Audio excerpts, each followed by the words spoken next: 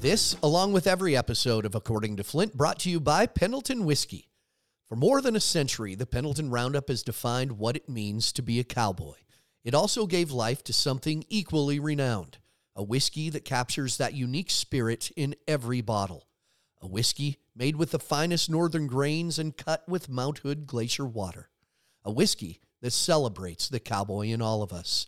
That is Pendleton Whiskey, and that's true Western tradition. Pendleton Distillers, Lawrenceburg, Indiana. Please drink responsibly. Since 1973, the art of engraving brings to life the artistry that Montana silversmiths is known for and is fueled by a passion for the Western lifestyle. Montana silversmiths' buckles and jewelry are more than accessories. They are stories. Stories of moments and memories shared through the giving, receiving, and earning of Montana silversmiths, buckles, and jewelry. Celebrate what matters with Montana silversmiths.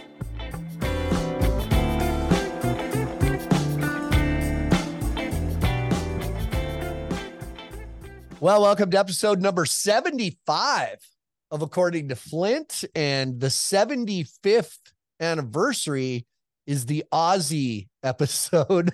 Apparently, first Aussie. We've had Canadians, we've had Brazilians, Texans. That's like a whole different country. So Brendon, our friend Brent, many times how about this? Former PBR great, now PBR Teams commentator in the booth, our friend Brendon Clark. Good. We never really lost touch, but kind of like, It's kind of cool when you show back up and we just pick back up where we left off, you know? Oh, no, that's interesting because that's kind of how Luke Snyder and I were having that conversation the other day. Exactly the same thing. We, with things that go on and you change direction in your life and you kind of don't keep up with people. And then all of a sudden you're just like, oh, we just been talking a week ago. And it was like, yeah. So it's good. That's funny. You go through kids and wives and careers, and then it all circles back and we come back together. I stopped you and I, just so everybody knows, before we started recording, I stopped a conversation because it was too good to have off camera. And Logan, who helps me, said, do you have a good Australian accent? It's like the Canadian accent, any of them. If I'm around, I start saying, yeah. But the best accent I ever had, because I had just hung around a whole bunch of you guys, was when I did the Australian bull snake, and it's on YouTube. And you were saying you remember that, right? Yeah, I was at the PBR finals, and it was during a commercial break, and it had just walked out where that rope fell off the bull right in front of the shark cage. And you were doing that thing, and I was the first rider after the break, and I'm sitting up there trying to get in the right frame of mind, if you would. And then you're doing this Australian bull snake thing, and I was in tears laughing, and I'm trying to think about getting on this bull or whatever. And yeah, that was actually that's one of your best. That was one of your best. Not only one of your best accents, that's one of your best performances, I think. It's I remember being in Australia, being around Australians. I think the people who aren't very good, and I'm out of practice, but they put too much effort into the accent. How good on you? How you? It's more of a relaxed. I learned that you kind of relax and you just let everything. You just kind of let everything kind of flow, and then if you're not in the arena, you're in the arena. In the arena. But I did okay. I felt like that. Have a bloody look at him. Danger. He's the whole dialogue, or the way it was perfect. It was the accent mightn't have been like exactly right on, but the whole presentation of how it was supposed to be said was perfect. Because we have this weird thing where, like, Australians, I joke to everyone, I'm like, Australians have 3 meanings to every word, and it just depends on how you say it, is how it comes out and how it's used. Do you have an example? Give me an example, or are they too dirty? Well, the easiest examples are the dirty ones. Well, I know. The easiest. I know. But like, well, let's just say, for instance, you like, you could say, oh, like, let's just say there's someone, oh, look at that bloody idiot over there. And you could just be like, it doesn't really mean bad, like you, whatever. But then you're like, look at that bloody idiot over there. Like, it's just how you direct it. Or you could say to him, oh, you're a bloody idiot. And it means, Right. yeah, it's kind of, yeah. We're that way with the F word or shit Yeah. or, Yeah, true. you Yeah. guys have one dirtier than that. That Yeah. means a Well, lot of things. Means a lot yeah, of things. well, it does. And it can be said several different ways as Several well. different ways too. Yeah. Yeah, of course. Well, I will say we'll move on, but I could say, like, I did a podcast and I put together like went on YouTube. We took the videos off YouTube and I showed like 4 different situations of shows where I use certain material, the entire commercial, something you're playing off of. I would have to say that the bull snake one at World Finals, it just, the whole thing fell together right Yeah. before and completely open. In my ear, they're going, Flint, you have like 4.5-minute commercial here and we got nothing. It's all you. And that rope landed there. I mean, Yeah. the reason it has never really been recreated is that it was what we call shithouse luck, like Right. fell together. Yeah. I would have to say in all my years, PBR wise material, that maybe was the greatest segment I ever did. I agree.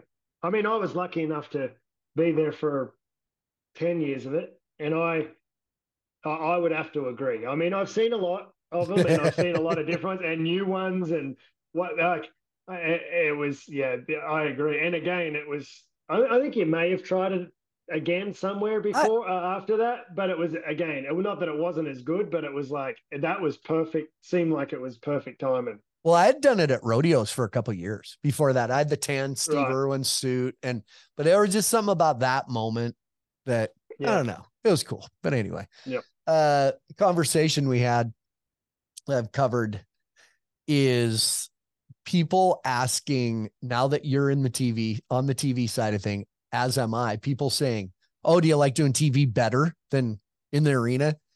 Yeah. TV's an offshoot of what we truly loved and were good at. So to ask one of us if we like it better, I am a believer in dumb questions. And I think that's a dumb question because we got to have the love for what we were doing in the first place to gain that knowledge to then spew it back out to people. Agree? Right. 100%. And it's, firstly, yeah, I mean, I would say, I would have to say for sure, I definitely don't love the TV more than I loved riding bulls. That is 100% of the thing. But you're right. And I'll never say I'm great at it or the best at it or whatever, but that's what it have been able to explain the knowledge that you know about the sport or what's happening at that particular moment, or to relay a message from someone, as in your job, really, as you're relaying a message that you've heard or talked about to the viewers in, I guess you could say, layman's terms, or an easier way, or just, it's Sure. There's an art to it. It's actually really hard. Like TV, people who are good at TV. I had this conversation on the weekend coming home actually from the event with my wife and my wife's stepdad about how it's just there's so much going on at one time, and people that are, we've watched Craig Hummer for many, many years. Someone like Craig Hummer, or we're now looking at Kate Harrison, who I think is unbelievable at what they do. Their knowledge of the game and the knowledge of stats and being able to deliver that a certain way is amazing in itself. But then knowing it is one thing, but being able to do it is another. But yeah, I mean, for sure, I feel like bull riding was definitely, I think I'll always have to say bull riding would be my first love, like Sure. over anything. I mean, I feel like I tell people all the time, Flint, and we'll probably get into this a little bit later, but I mean, for some people that have continued to follow me, I've changed directions in occupations, or I guess livelihoods or whatever, and to train horses now. And I always tell people that I think I rode bulls. The reason I was good at riding bulls was so I could open up doors to be better in what I do now. But I think the bull riding just, I mean, you know how it is, bull riding or rodeo in your case, or it'll never get out of it'll Yeah. always be the love that Yeah. for us. Yeah. And I do want to talk about all that. It's funny as you were talking, I make little fancy notes here. One of my little note I wrote right at the end in the corner is lots going on. If you're haven't been in TV, like you watch those guys, great broadcasters in America, Al Michaels and Bob Costas and Joe Buck, all those guys. I've had people say, I'd love to do TV. You just sit there and talk about it. No, you got to listen to somebody. There's so much going on. I've had friends say, I'll do it. Sure. Go ahead. Here's the other thing. You and I, all of us in here, we can sit and talk about bull riding or PBR teams, whatever the case. Now put together a paragraph without going, or stumbling over a word or screwing up a name. We do it in conversation all the time. Yep. That's what gets you. You're inevitably going to have some ums and stumble over words. Yep. But man, there's a pressure there, isn't there? Like, there is. Spit this out, man. Yeah. You've got to, it's got to come to you like right now. And then you've got to be able to relay it all while someone's in your ear talking to you while you're saying it. That's the part people don't understand. I was trying to explain that to my wife. I'm like, yeah, you'll be, it always fascinates me, like when we'll talk about, I guess, Kate, most people are probably most familiar with Kate and Craig Hummer, but like just on the weekend, the last 3 weeks, it's impressed me so much that, like when we're going in and out of commercial breaks, especially into a commercial break, when the producer, Jason Duquette's in her ear and all of our ears, counting down from 15 or 10 mid-sentence, and they're just rolling it off their tongue. And then at 1 second, they just, boom, cut it off. It's like, wow, to me, that's an art, and it's hard. And it's not all, TV is not all it's cracked up to be. It's definitely fun to do, and it's not everyone can do it, and some people are better than others. But like we have to, the meetings we have to plan what we're going to try and do, and then maybe what we plan doesn't even work out, and you have to flip it and just have something else, and it's very hard. I think.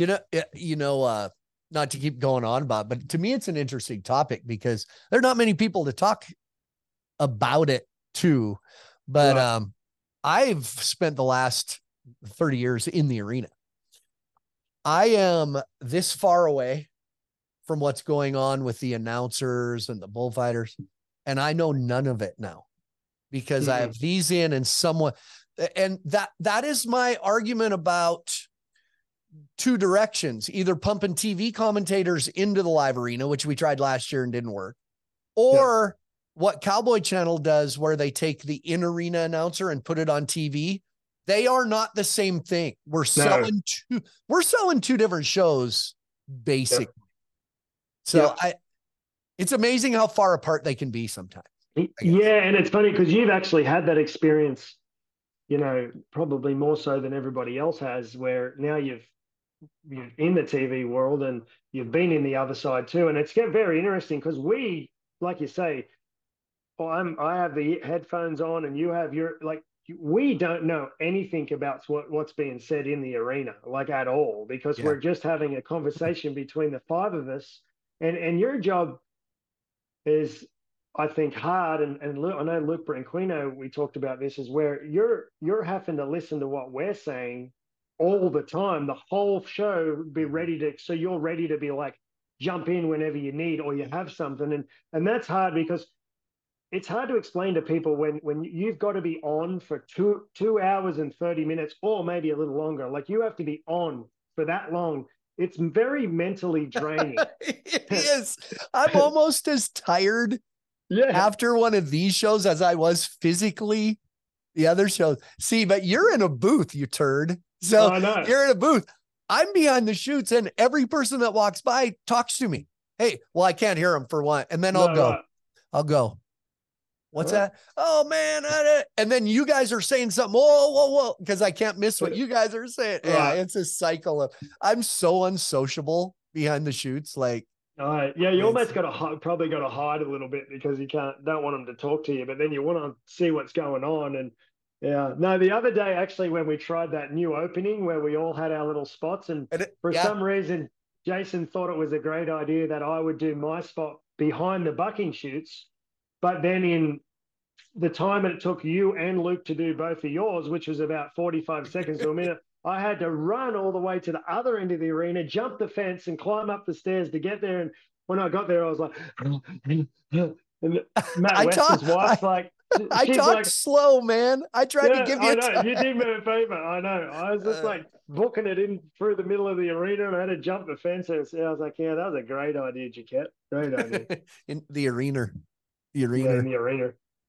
um, you're not foreign to TV. I mean, you did TV years ago. You did some this past year, so it's not like you're jumping in from scratch. But you have mentioned that different people have different opinions about the PBR teams stuff. But you have said even on TV, you turned that on and it sucked you back into bull riding again. Like, hey, this is different. I'm gonna watch this. It did kind of pull you back. That's what brought you back into the fray a little bit, isn't it? Yeah, it actually did. So how it went was my son here at our house, we don't have regular TV. So we just have, Netflix and all the internet and the free TV because we don't spend a lot of time at home. So, or in the house.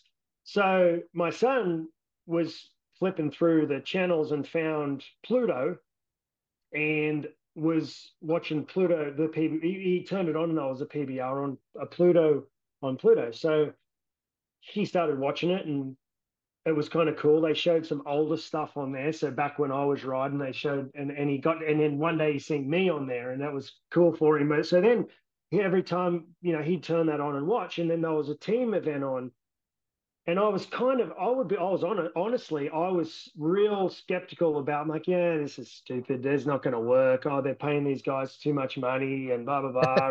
And get then off, get off my the same, lawn. Get yeah, off the my same as lawn, everybody man. else. Yeah. Yeah. So anyway, but then I started watching it, and I was like, man, this kind of maybe this looks cool. So we were in our snaffle bit futurity for is in Fort Worth right when the event in Fort Worth was on last year and the team event. And of course, I was following it on social media, and um, because of Luke Snyder and Ross Coleman, and Colby Yates, I kind of because we all traveled and hung out Yeah. and roomed together, I followed them mostly, and it kind of looked interesting. And then I went to the event, and I'm going to say it had to have been probably by the fourth ride in the first game. I was hooked. I was like, this is cool. Like this is actually to me, it's way more fun because it's really nothing about it has nothing to do with bull riding, as in like it doesn't matter the ride's good or bad. I mean, high point, low point, doesn't matter. You just have to stay on. It's the simplest form of bull riding I think you can even ever have because you just have to beat the guy you're competing against. And I thought it was an easy concept because I took my wife there and I had another friend that trains horses. He's from Italy, but he's watched the PBR from way back when I was riding and took him to what and all of them were the same. They were like, man, that was cool. Well, now, like fast forward, I followed it all the way through the finals last year. And then, yeah, I mean, Shauna Smith called me about doing it, same with you guys and stuff. And it's interesting because I've I was so far away from wanting to watch. I bet I didn't watch bull riding on TV for 6 years. Mm-hmm. Flint, like that's a long time for somebody who did it for a long time to not watch it. I could do that. I could, I mean, not, hey, I can do that. I could see myself doing that. You kind of step away. Anyway, I didn't mean to interrupt, but yeah, I get it. I completely get it.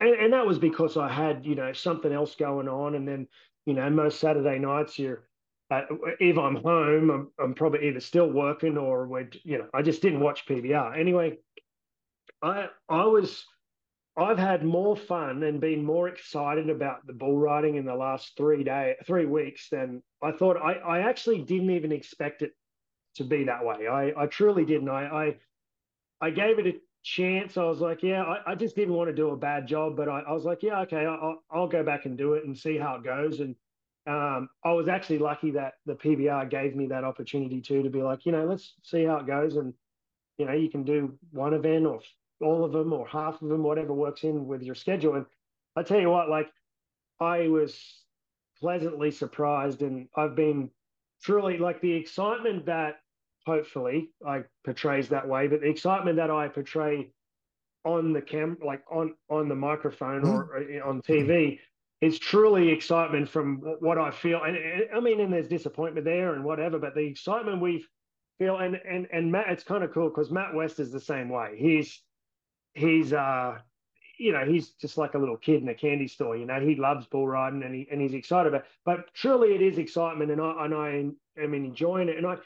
And when I say things, it comes across as jokingly or whatever. But it'd be like, if you haven't been to one, and just go, because it's. I know there's diehard bull riding fans out there, which I would say you and I are one of them. Yeah, exactly. But this whole, it's just seeing them guys, the best guys we've ever seen compete, are all coaches of them teams, and them, like, just trying to work out all the scenarios and what guys bought. It just, for me, it's very exciting. Well, Justin McKee, our friend Justin McKee, told me one time, you can't sell manufactured enthusiasm. Yeah, I thought that was a great term for it, manufactured enthusiasm. It just doesn't work, Right. So it's a sincere, there's something else you said. Oh, sir, it'll come to me in a minute. But you're right. You got to have a true thing. Isn't it funny that you almost said the word format, by the way, and you caught yourself? You didn't say, because I have format or concept. Yeah. You're welcome. And do you know how many times I almost said it during the broadcast last week, and I cut myself off, and I keep on trying to think of, like, man, I've got to say a better word than format or concept. That was my rule. You couldn't say format or concept anymore. Yeah, it's for some people to get absolutely, like, mad about. I've had people message me, I will not watch PBR till this team thing's on. I said, well, just wait till November then, because then the regular season started. It's still bull ride. I have bigger things in my life that incite strong emotions than just, if bull riding pisses you off that bad, you need to start a hobby. Like, yeah, exactly. Because if you're mad about the fact that the PBRs, and honestly, I was that person. I'm not going to deny it. I was like, oh, this is stupid. But it's actually the complete opposite. I'm like, I don't think it gets any more fun than Kansas City the other night and last weekend. And I can tell you, and I've said it a lot of times, like my son, I'm going to use him as an example. He just loves it. He thinks it's the greatest. He loves Jose Vitor Lemmy.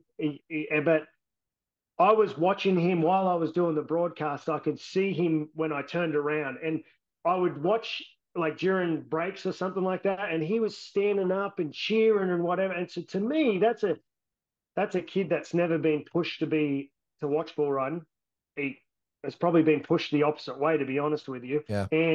But it's just such a sincere, like, and then you watch around the crowds, like, we get to look around and see how people are reacting to different things, and just to see how they're getting into it, I think it speaks for itself, and they're not faking it. It's like a true excitement for what's happening right there.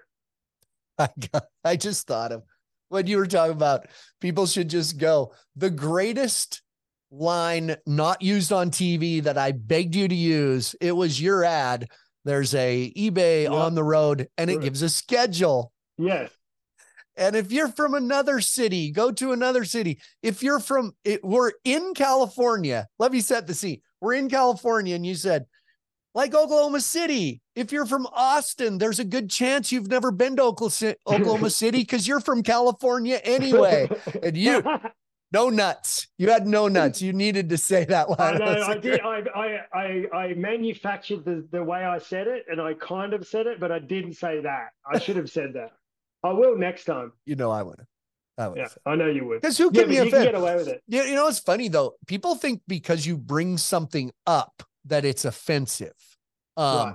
You didn't. You said there's a chance you're from California. You didn't make fun of anybody. Hey, You know, it's not a non-known thing. Like half the people, I have friends that moved from California to Austin.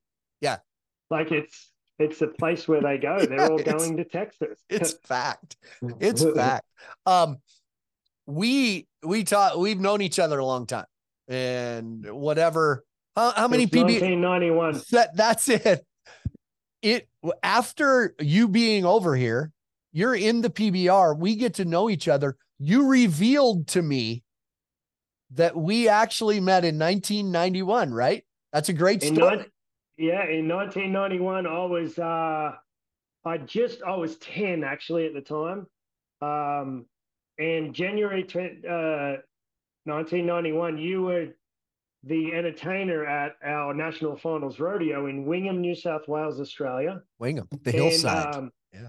And we'd never seen, we had a really famous comedy clown in Australia. His name was Rusty Frame.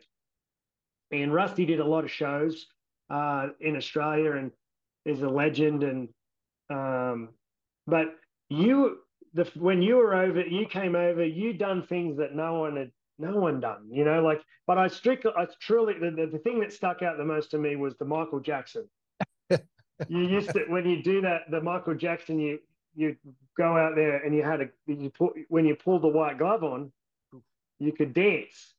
Yeah. And then when the glove come off, you couldn't dance anymore. I think if I remember correctly, Yeah, isn't that how the act went? Exactly. So that was my first. And I mean, again, you wouldn't remember because I was just a kid, but I'd probably in passing might have introduced myself or said hello or something as kids do. But yeah, it's kind of, so from that, and then you obviously, as we all know, here you are now, but we all went in a full circle. But you went on to be, you know, Flint Rasmussen. And so me growing up going, man, I seen him in Australia when I was like 10, and then fast forward 10 years. So that was 93. In 2003, I came back to America and to stay. And that was, so then, and then when we actually truly met there, you know, Yeah. and that was, yeah. So that's kind of fun. So I could calculate. How old are you right now? 42. So I am 13. So yeah, you were about 10.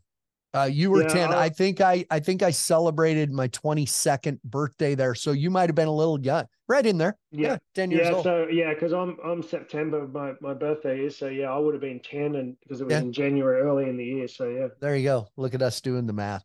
How'd that process go? You grew you grew in Australia, went for that strong steer riding there. Like you go to Canada and the steer riding's really a strong part of rodeos over there. Wingham, Wingham was great. The manicured lawn hillside, and people get drunk and roll down the hill. It was great. But what was the process? I don't know that I've ever talked to many Australians about the process of success there. What are the steps you take? That's a big move, man. That's a whole culture shift when you decide at 20 some years old to come here. What's the process there? Yeah, well, I'll start with you, right. So steer riding, we grew up with calf riding, and then they called it the junior steer riding. So 17 and under. We didn't ride back then. We didn't get on bulls very often, junior bulls very often. It was just steer. So I mean, I tell people all the time, like, we learnt to ride. Like, we actually stayed on a lot, and it was a spurring competition. And so till you're 17, you rode steers, and then you moved on to what we call novice bulls or second division bulls, which are the ones that are a little bit, tend to be easier to ride and not as dangerous. And then you move to open bulls. Well, I actually came to America when I was 18. I just got out of school, so 19 I think I was, and stayed for 6 months in Texas. And I obviously worked out pretty quick. I won some money at a lot of open bull ridings in Texas, and we went to a few in Oklahoma, and I went to maybe 1 or 2 PBRs, but got slammed and didn't do any good. And then I realized pretty quick I wasn't good enough, so I went back to Australia, and that was right when Troy Dunn he'd won his world title, and he was coming back and forth a lot. And I said to I met him. We had our so back then in Australia we had this. What our PBR was in Australia then was called CBR, so Championship Bull Riding, Mhm. and then it was somewhat after that it folded and changed to PBR, and that now we have PBR in Australia. But anyway, I told Troy, I said I want to go back to America, and what do I need to do different, and how do I blah blah blah. And he was like, well, you because he'd seen me ride, and He he did said you this. need to He get did this. yeah, he was Yeah. smoking, yeah. Yeah. And he said he might have had a drink in the other hand too, and he was like, you just need to get more dedicated. So I just started training and worked at it, and then I pretty much was winning a lot in Australia, more than a lot of bull ridings and stuff. And so I came back. It was actually February of 2003, I believe, and we flew into Los Angeles, and he was entered. I came with Troy, and he um, flew in. We flew in and went to Anaheim. So it's kind of interesting, and I don't Huh. know why, if that's the reason why Anaheim's always been one of my favorites, but it's always been pretty much my favorite bull riding to go to, other than Vegas. But so yeah, but then so the difference to now compared to back then was when you came to America then to the PBR, you came with zero earnings. You didn't have any money Oh, won. right, So right, right. now with the growth of PBR, you have PBR Australia, Brazil, Canada, and you can make money, win money, and then that helps you get maybe into some of the bigger touring pros, or whatever they call them now, Mhm. and then with a chance to get into the Built Ford Tough Series. So that's how my journey was. Is I just was like, I'm going, and when I left, I told mum and dad, I was like, I don't know how long it'll be before I'll be home, because I'm not coming back till I make it. So yeah, I went. Troy set me up, but we went to Texas, and then I got a ride from Texas to Canada with Danny Hay, bronc rider. Oh my God. Yeah, No way. I knew nobody. Like I had no. There's a lady in Texas that a lot of bull riders used to stay with. A lot of Canadians stayed with. Ann Harris is the name. I stayed with her, and she organised, because they'll roll at San Anto- maybe San Antonio or Austin or somewhere at the rodeo, and they're going back to Canada. So I just got in with them and rode all the way up to Canada. And I And remember parts of that ride. It was, yeah, I remember we pulled in somewhere to eat on the way up there, and I ordered because I was on this fitness kick. Like I didn't eat bad, I did whatever. Anyway, I ordered the chicken, and I was sitting there and I ordered the chicken, and Danny Hayes stops, and he wouldn't. I bet he wouldn't even remember me now, but he goes, he looks at me, he goes, chicken? Can't eat the chicken. He said, if you eat chicken, you ride like a chicken. And I was like, what? So I was like, well, should I not eat the chicken? I mean, but Danny anyway, Hay, no, Danny Hay yeah, would be an education for a new young Australian. Danny yeah, it Hay. was. So then they dropped me off somewhere. Yeah, they dropped me off somewhere, and that's when I met at some rodeo. I can't remember, somewhere between Calgary and Edmonton. And I that's where I met Scott Schiffner. And so I've pretty much known Scotty my whole, time I've been in And America. Anyway, now I went up there. coincidentally, the Yep. events you can't go to, is he gonna that do TV? Is Scott Schiffner gonna step That in for you? that's what Tentatively. I've heard. Yeah, that's Yeah. what I've heard. He's going to do maybe some of them. Yeah, so Yeah. the ones that I Anyway. can't go to. So, but anyway, so yeah, I was on my way to Edmonton for the PBR. So that's kind of how I got here. Still no money won. Um, but anyway, so I got a ride, and I forget who I got a ride up there from. Maybe Kelly Armstrong. I think I might have got a ride from the rodeo to Edmonton Uh-huh. with Kelly Armstrong, and we anyway, I remember going. I remember getting to Edmonton for the PBR. I'd never been to one before, and I'm excited about it. And I go up to the ATM because I've got to get money out. And I forget how much. I'm pretty sure entry fees were like $350.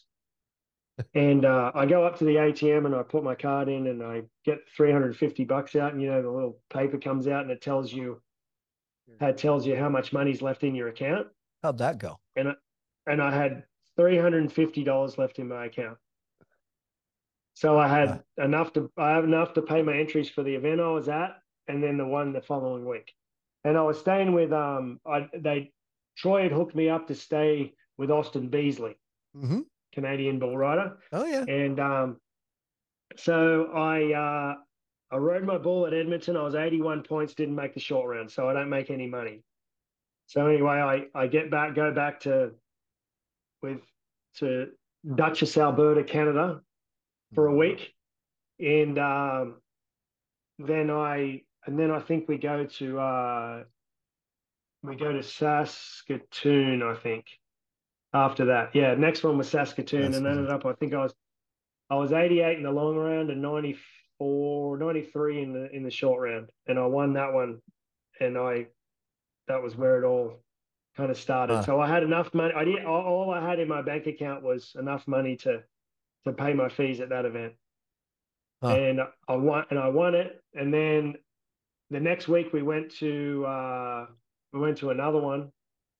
No, then what happened was, you will remember this. So that was the year at Fort Worth where about 15 guys got hurt in the Built Ford. It was then called Built Ford Tough Series. It was Tough Hedemans, the Tough Hedemans bull riding, and like 15 guys got hurt. So because I'd won that event, I think I won $7,500. So I went to fourth in the touring pro standings, and so I got called up to go to Tacoma, Washington.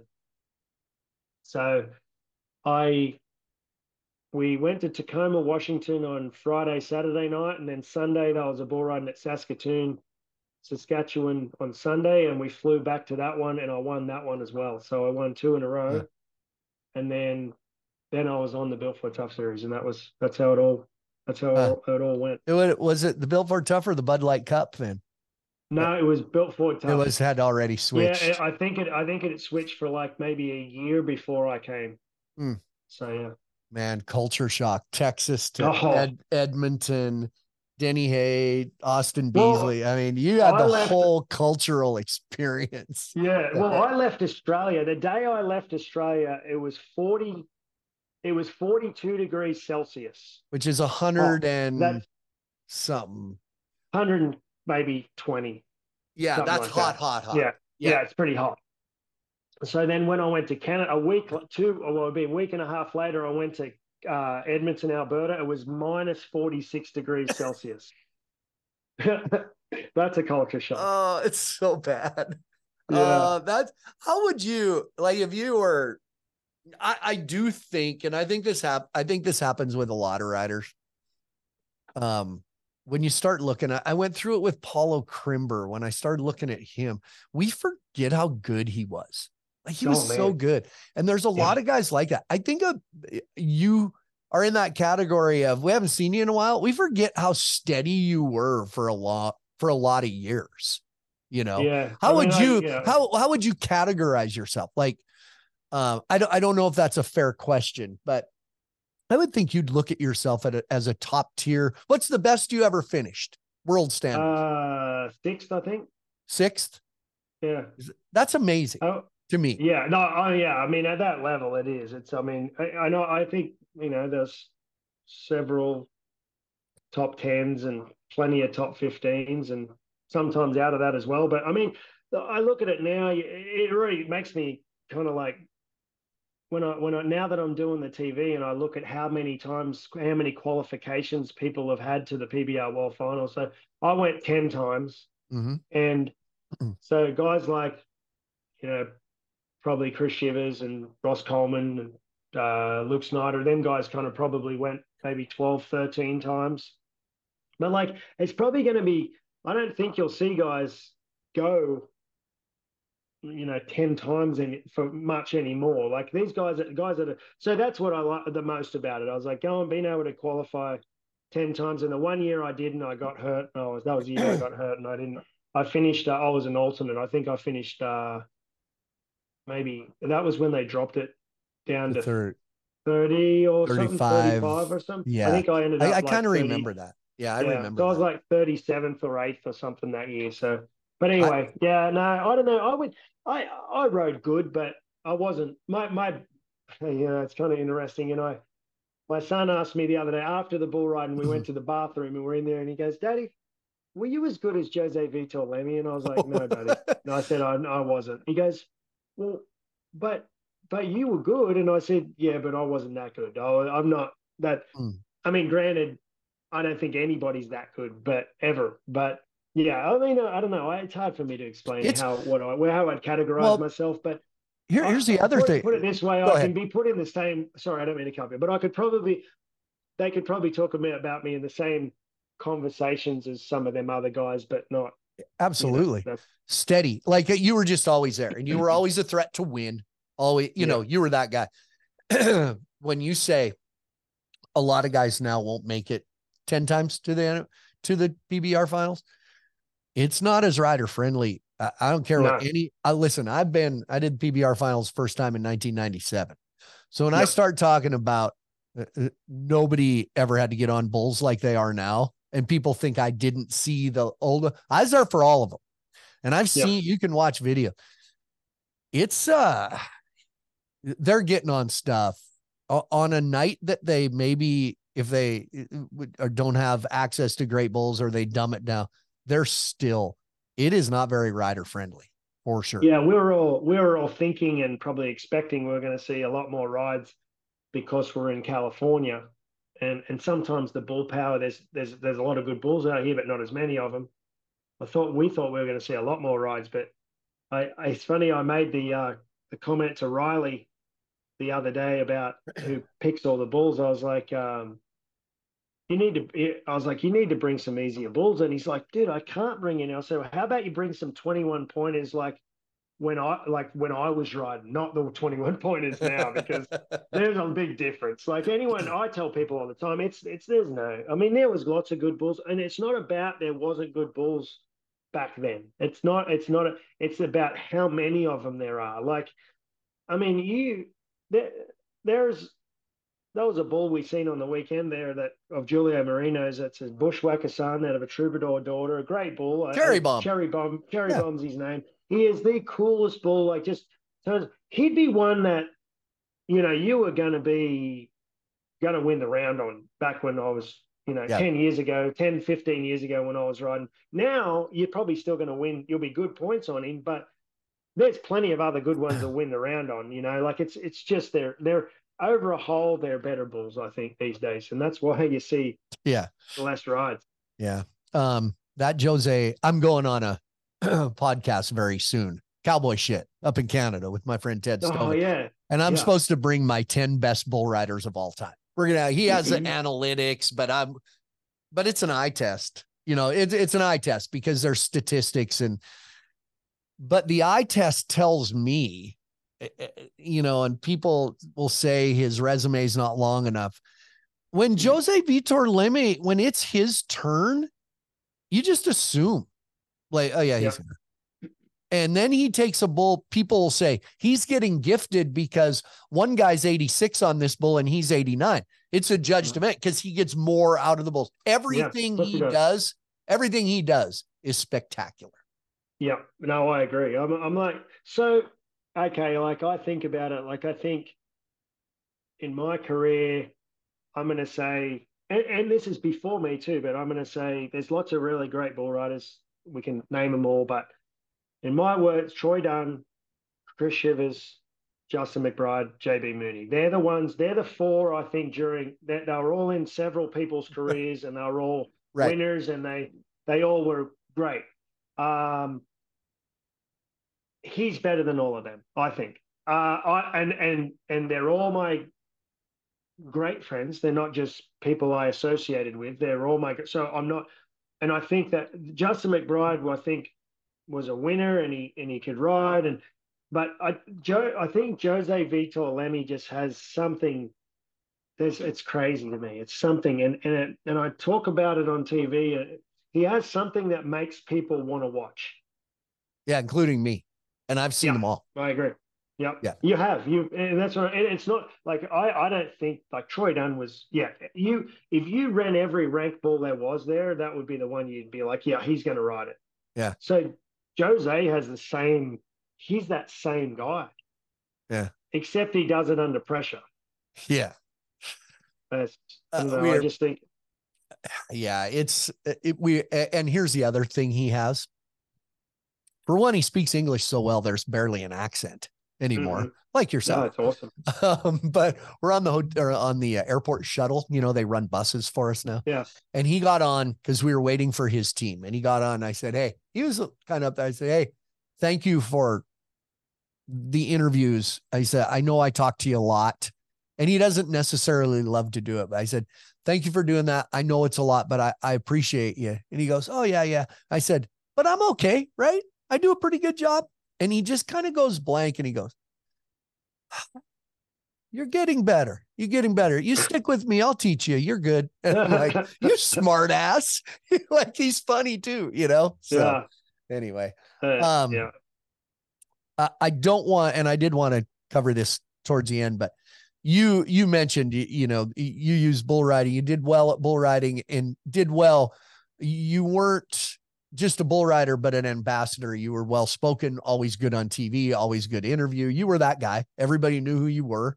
You know, we call Cord McCoy the most famous mediocre bull rider in the history of bull riding, but everybody loved Cord McCoy. And you weren't mediocre, but everybody knew your face to open up doors to be successful in something else. Rein cow horse, right? Those are the horses you're training. You are now, I remember when you were just getting going. And man, is Brendon Clark going to be okay at this? The horse training thing, it's going pretty well, isn't it? Yeah, it is. It's going really well. And it's a challenge every day. And, you know, you got to keep getting results. And, you know, it's probably, it's a lot like bull riding in a way where you just got to keep going. And, but, you know, I was lucky, like I said, I think the PBR or my success in the PBR opened up a lot of doors because there was a lot of horse trainers that watched the PBR back in the day. And I mean, still do.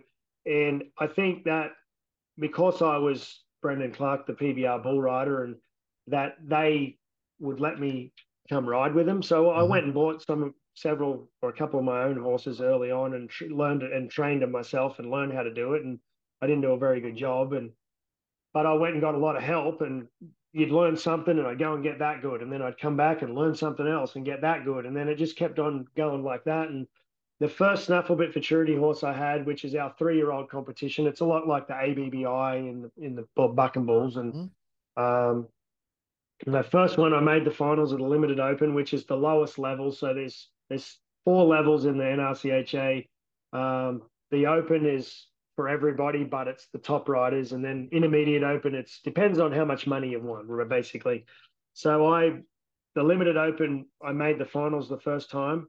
I went to the Futurity, so that was a big thing because you know that's you know it's hard to do as a young trainer, and then you know it just kind of went from there. The next year I had a good horse and didn't make the finals, but I went on the following year and won every event on him in the Limited Open. And then, so I had started having little bits of success like that. And then I went through like a stage where I had people were sending me horses and they, you know, they were decent horses, but they weren't great horses. And I just they weren't, you know, they were just okay. And then I was kind of at a stage where I was a little bit better. So I was against better competition, so I couldn't quite beat them. I'd be placing and stuff like that. And then I just kept at it. And I always would joke with all my horse trainer buddies is like they, you know, at that lower levels, I was like, they don't want to let me make the finals. Like if I get into the finals, I've got them beat because I was a pressure for me that it was so much easier. Like I've got this weird thing where I trust in myself too much, I think.